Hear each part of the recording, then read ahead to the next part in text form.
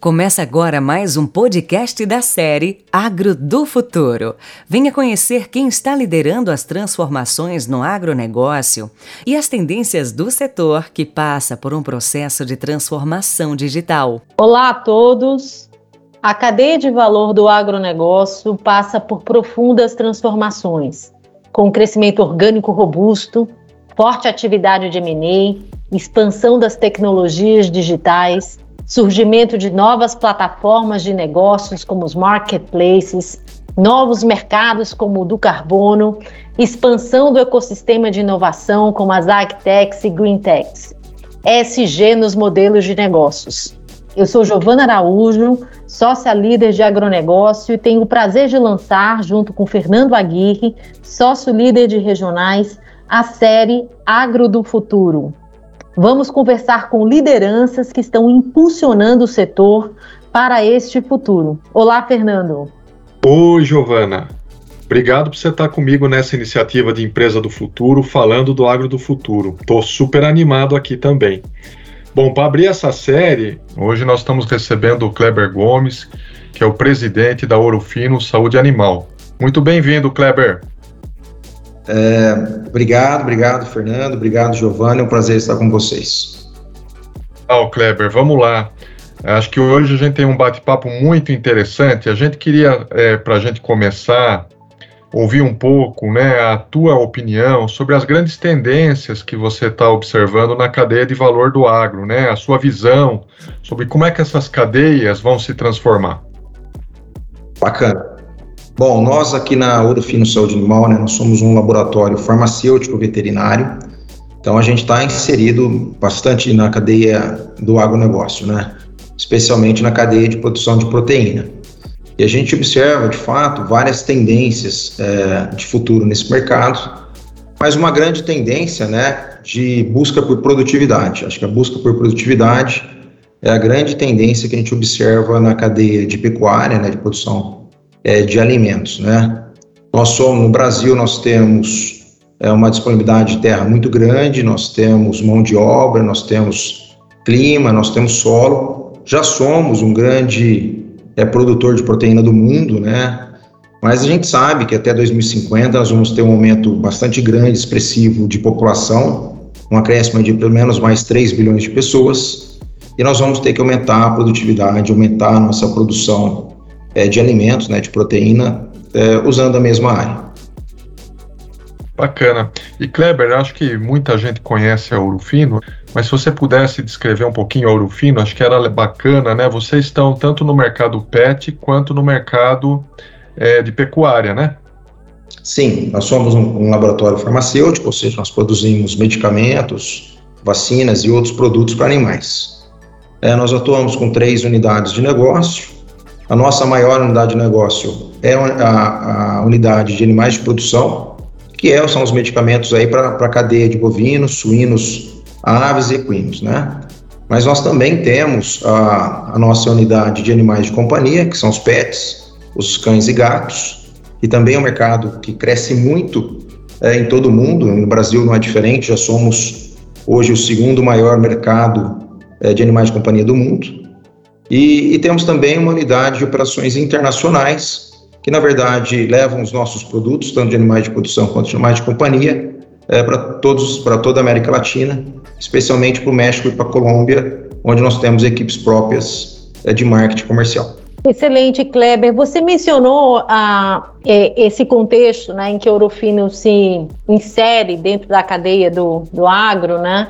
E aí eu queria ouvir um pouquinho de você, quando vocês pensam no crescimento, né, futuro do negócio da Ouro Fino, vocês pensam em crescimento orgânico, acompanhando esse crescimento do agronegócio, vocês pensam em crescimento inorgânico, vocês pensam também em outras verticais de negócio, quer dizer, aproveitar também esses vetores de transformação, como servitização, que a gente está vendo na cadeia de valor? Ótima pergunta, Giovana. Os nossos segmentos, eles têm ótimos drivers, né, de crescimento para o futuro.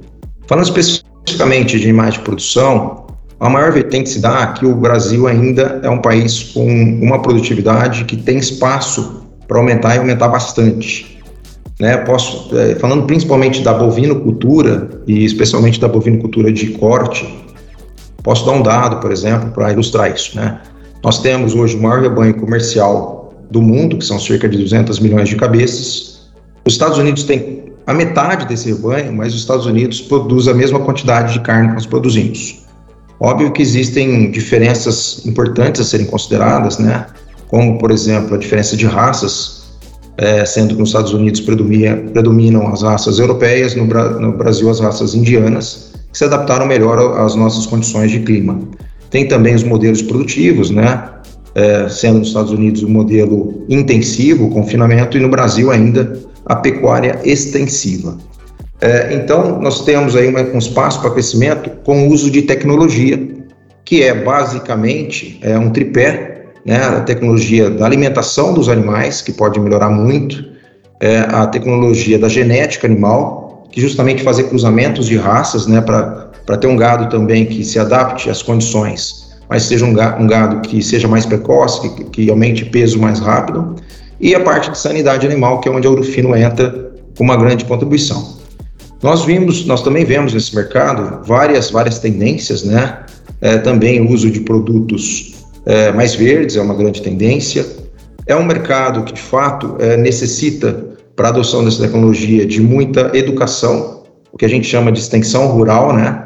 E há uma tendência muito grande das indústrias farmacêuticas, das indústrias de nutrição, a ajudar os produtores nesse processo de maior visão e maior ganho por tecnologia, ajudando na educação. Nós mesmos, por exemplo, temos um programa de TV, onde a gente se comunica com praticamente todos os produtores do Brasil, mostrando bons exemplos de práticas produtivas, né, de uso adequado de produtos, para que possa também colaborar com isso. Sim, tem uma tendência também de servitização. Por exemplo, uma grande linha de trabalho, né, para aumento de produtividade é a linha de reprodução assistida por bovinos. São produtos hormonais que ajudam na produção de mais bezerros, né, para aumentar a taxa de produção de bezerros, que é um grande indicador do mercado. E você tem hoje, por exemplo, grandes empresas que prestam serviço, já vendem esse serviço, compram os produtos das indústrias farmacêuticas e já vendem o serviço diretamente para o fazendeiro. E tem várias outras tendências, né? Uma tendência importante também é o conceito de One Health, ou seja, olhar a saúde dos humanos e dos animais de forma conjunta, o que modifica também produtos. Então, assim, é um mercado com muitas tendências, né? Também devemos olhar aí a tendência, por exemplo, de carnes e proteínas alternativas, que a gente entende que vai ter seu espaço, vai ser um produto de nicho.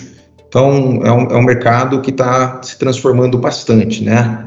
A digitalização ainda está no caminho, né? Hoje nas fazendas já temos todas as fazendas com internet, mas o uso de dados também é um negócio que vai se intensificar no futuro. Como por exemplo, já a agricultura já é muito tecnificada e a pecuária também segue no mesmo caminho. Muito interessante tudo isso que você colocou, Kleber. E então, aos nossos olhos, né, quer dizer, não só existe apetite, né, não só existe uso, né, um uso, né, da tecnologia pela pecuária, mas também bastante apetite, bastante espaço, né, para geração de valor a partir desse uso de tecnologia, né, o que aponta aí para uma avenida muito interessante de crescimento. Mas quando a gente olha, por exemplo, inovação aberta, pensando um pouquinho no ecossistema de inovação do agro, como é que você vê o apetite desse pecuarista para a inovação aberta hoje? Né, a gente sabe que tem muitas soluções da agropecuária de precisão hoje, mas também outros nichos dentro da inovação aberta. Como é que você enxerga aí também as oportunidades dentro desse ecossistema de inovação? Giovana, para ser bem sincero, eu vejo isso mais acontecendo nas indústrias que participam do setor, né? O pecuarista em si, ele trabalha muito orientado pelas indústrias, né, com soluções.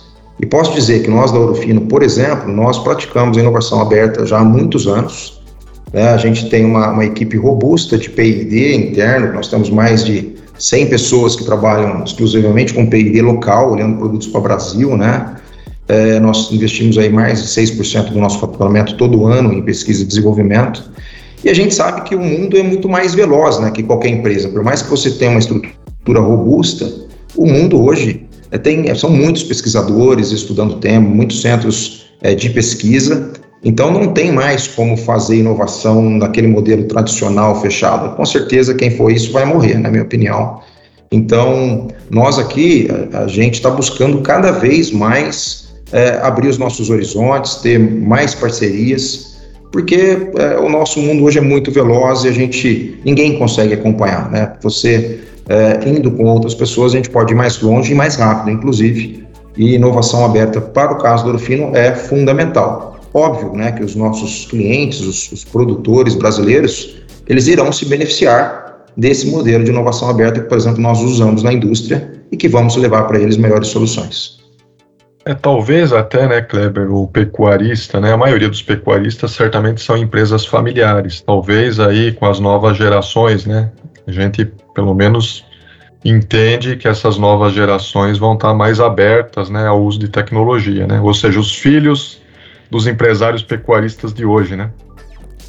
Eu acho que é um movimento normal de mercado, viu, Fernando? Acho que assim, a gente também não pode achar que não tem nenhuma tecnologia, né? Tem muita fazenda já com bastante tecnologia. Óbvio, né, que nós temos uma quantidade muito grande de fazendas no Brasil. Nós temos mais de 2 milhões de propriedades no Brasil.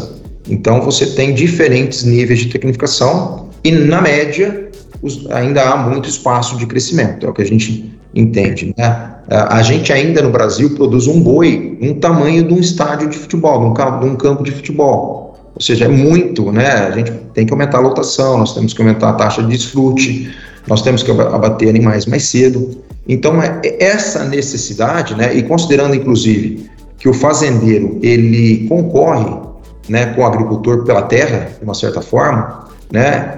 Vai impulsionar essas propriedades para uso mais de tecnologia, uso mais massivo. E na minha opinião, sim, as gerações que sucedem, né, elas vão vir muito mais conectadas, né, como em todos os setores. Eu acredito muito também na questão do 5G. Assim que o 5G chegar no Brasil e, por consequência, nas fazendas, isso também vai possibilitar saltos muito grandes, né?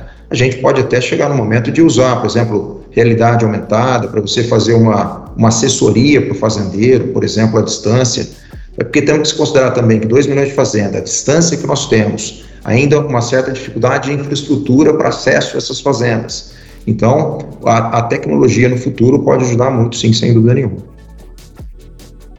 Muito interessante, né? Só fazendo um gancho aqui, né, dessa tua resposta, talvez, né, a integração lavoura, pecuária, floresta seja uma grande avenida de oportunidade, né? Do ponto de vista de crescimento aí, dessa população, dessa produtividade, né?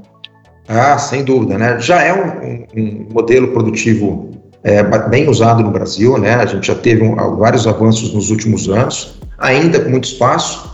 E o que a integração lavoura, pecuária e floresta, ou integração lavoura e pecuária, traz, na meu conceito, como muito positivo também, é a questão do ESG, né, que a gente tanto fala, né, das normas ambientais.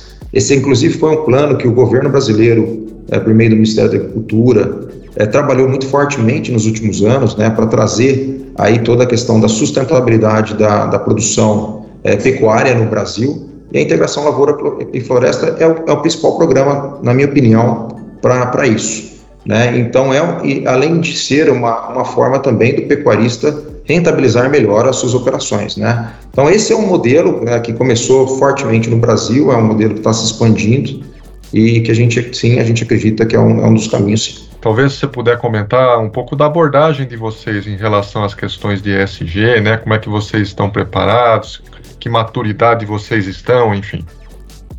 Super legal a pergunta, Fernando. A gente sempre tivemos a preocupação, né, de ser uma empresa responsável, isso ao longo toda a história do Ouro Fino. Inclusive, nós somos uma empresa de capital aberto, né, nós estamos no novo mercado da B3, e mesmo antes de ser requerido o relatório de sustentabilidade, a gente já publicava esse relatório, desde antes da abertura de capital, inclusive, para ser sincero. E para quem tiver interesse, né, Nosso relatório está publicado no nosso site, nosso portal de RI, com todas as informações e quem pode mostrar um pouco mais das informações. Mas na companhia, nós somos uma empresa de baixa geração de resíduo, então isso é super interessante, né? E os nossos resíduos eles são tratados de forma de lei, então existe coprocessamento, existe incineração. Nossa cadeia de embalagem, por exemplo, no Ouro Fino, nós já estamos trabalhando com um mecanismo de compensação de 100% das embalagens. Também estamos trabalhando para termos melhores embalagens. Devemos trazer muito em breve, por exemplo, a troca dos cartuchos, né, que são as embalagens dos produtos, para produtos com embalagem com produto 100% reciclado, ou 40% ou 30%, conforme a possibilidade. E então, assim, nós estamos olhando para várias alternativas, né? O tratamento de efluentes dentro da companhia, uso racional de energia e de água, né, dos recursos hídricos, temos reaproveitamento de água dentro da companhia, troca de equipamentos com maior eficiência energética, atuação com energia dentro do mercado livre, né, que também traz algumas vantagens. E olhando para o aspecto de governança, né, o outro lado também do ESG, a gente não se limita às práticas da B3, que por si só já seriam práticas bastante avançadas do ponto de vista de governança, a gente sempre procura fazer mais. Como, por exemplo, era a nossa publicação do nosso relatório de sustentabilidade. Nós também já temos há muitos anos, antes de ser obrigatório, também comitê de auditoria estatutário. Então, conselho de administração, né, formado com 6 membros independentes, conselho fiscal. Então, é uma empresa que preza muito pela governança, né, tratamento igualitário dos nossos acionistas. E do aspecto social, é um aspecto que vem muito forte desde a nossa fundação. A gente sempre olhou com muito carinho.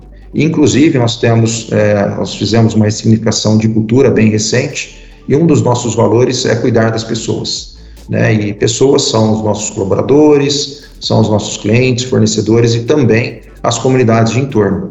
E, por exemplo, né, esse último ano passou aí com todas as questões de pandemia, nós intensificamos muitas nossas ações sociais, muitas vezes, inclusive, saindo do âmbito da empresa, indo para o âmbito de cidades da região, com parceria com outras empresas, e fizemos várias ações, por exemplo, de doação de leite, né, aí também priorizando a nossa cadeia, né. Então, a gente doou mais de 13 mil litros de leite ano passado, doação de álcool em gel, doações de cestas básicas, doações de brinquedos nos Dias das Crianças, mais de 5 mil brinquedos. Então, a gente tem feito muita coisa, e agora a gente olha muito para uma segunda etapa, né, de sair um pouco do aspecto da filantropia e buscar muito mais projetos transformacionais, principalmente nas comunidades aqui de perto de onde nós atuamos, na região de Ribeirão Preto. Mas temos também, inclusive, ações envolvendo nosso time comercial. Por exemplo, quando a gente faz uma campanha de venda de um endectocida, que é um produto que nós temos, o Master LP, e a gente faz doações de parte da receita para o Hospital do Amor, que a gente trabalha muito, muito junto. Então, assim, nós temos uma preocupação genuína, verdadeira, há muitos anos.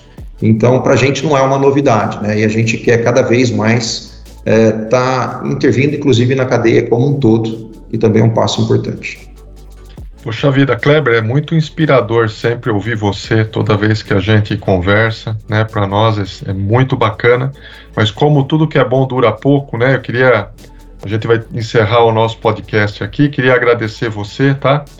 De estar com a gente aqui conversando, agradecer também você, Giovana. Bom, esse foi mais um episódio da nossa série de Agro do Futuro. A gente teve hoje aqui o Kleber Gomes, que é presidente da Ouro Fino Saúde Animal. Então fiquem ligados aí nos próximos capítulos para conhecer soluções, iniciativas inovadoras que as empresas têm aplicado aí no campo e no agronegócio. Até a próxima. Esse foi um podcast da série Agro do Futuro, com Giovana Araújo, sócia líder de agronegócio, e Fernando Aguirre, sócio líder de regionais. Acompanhe as transformações nessa área.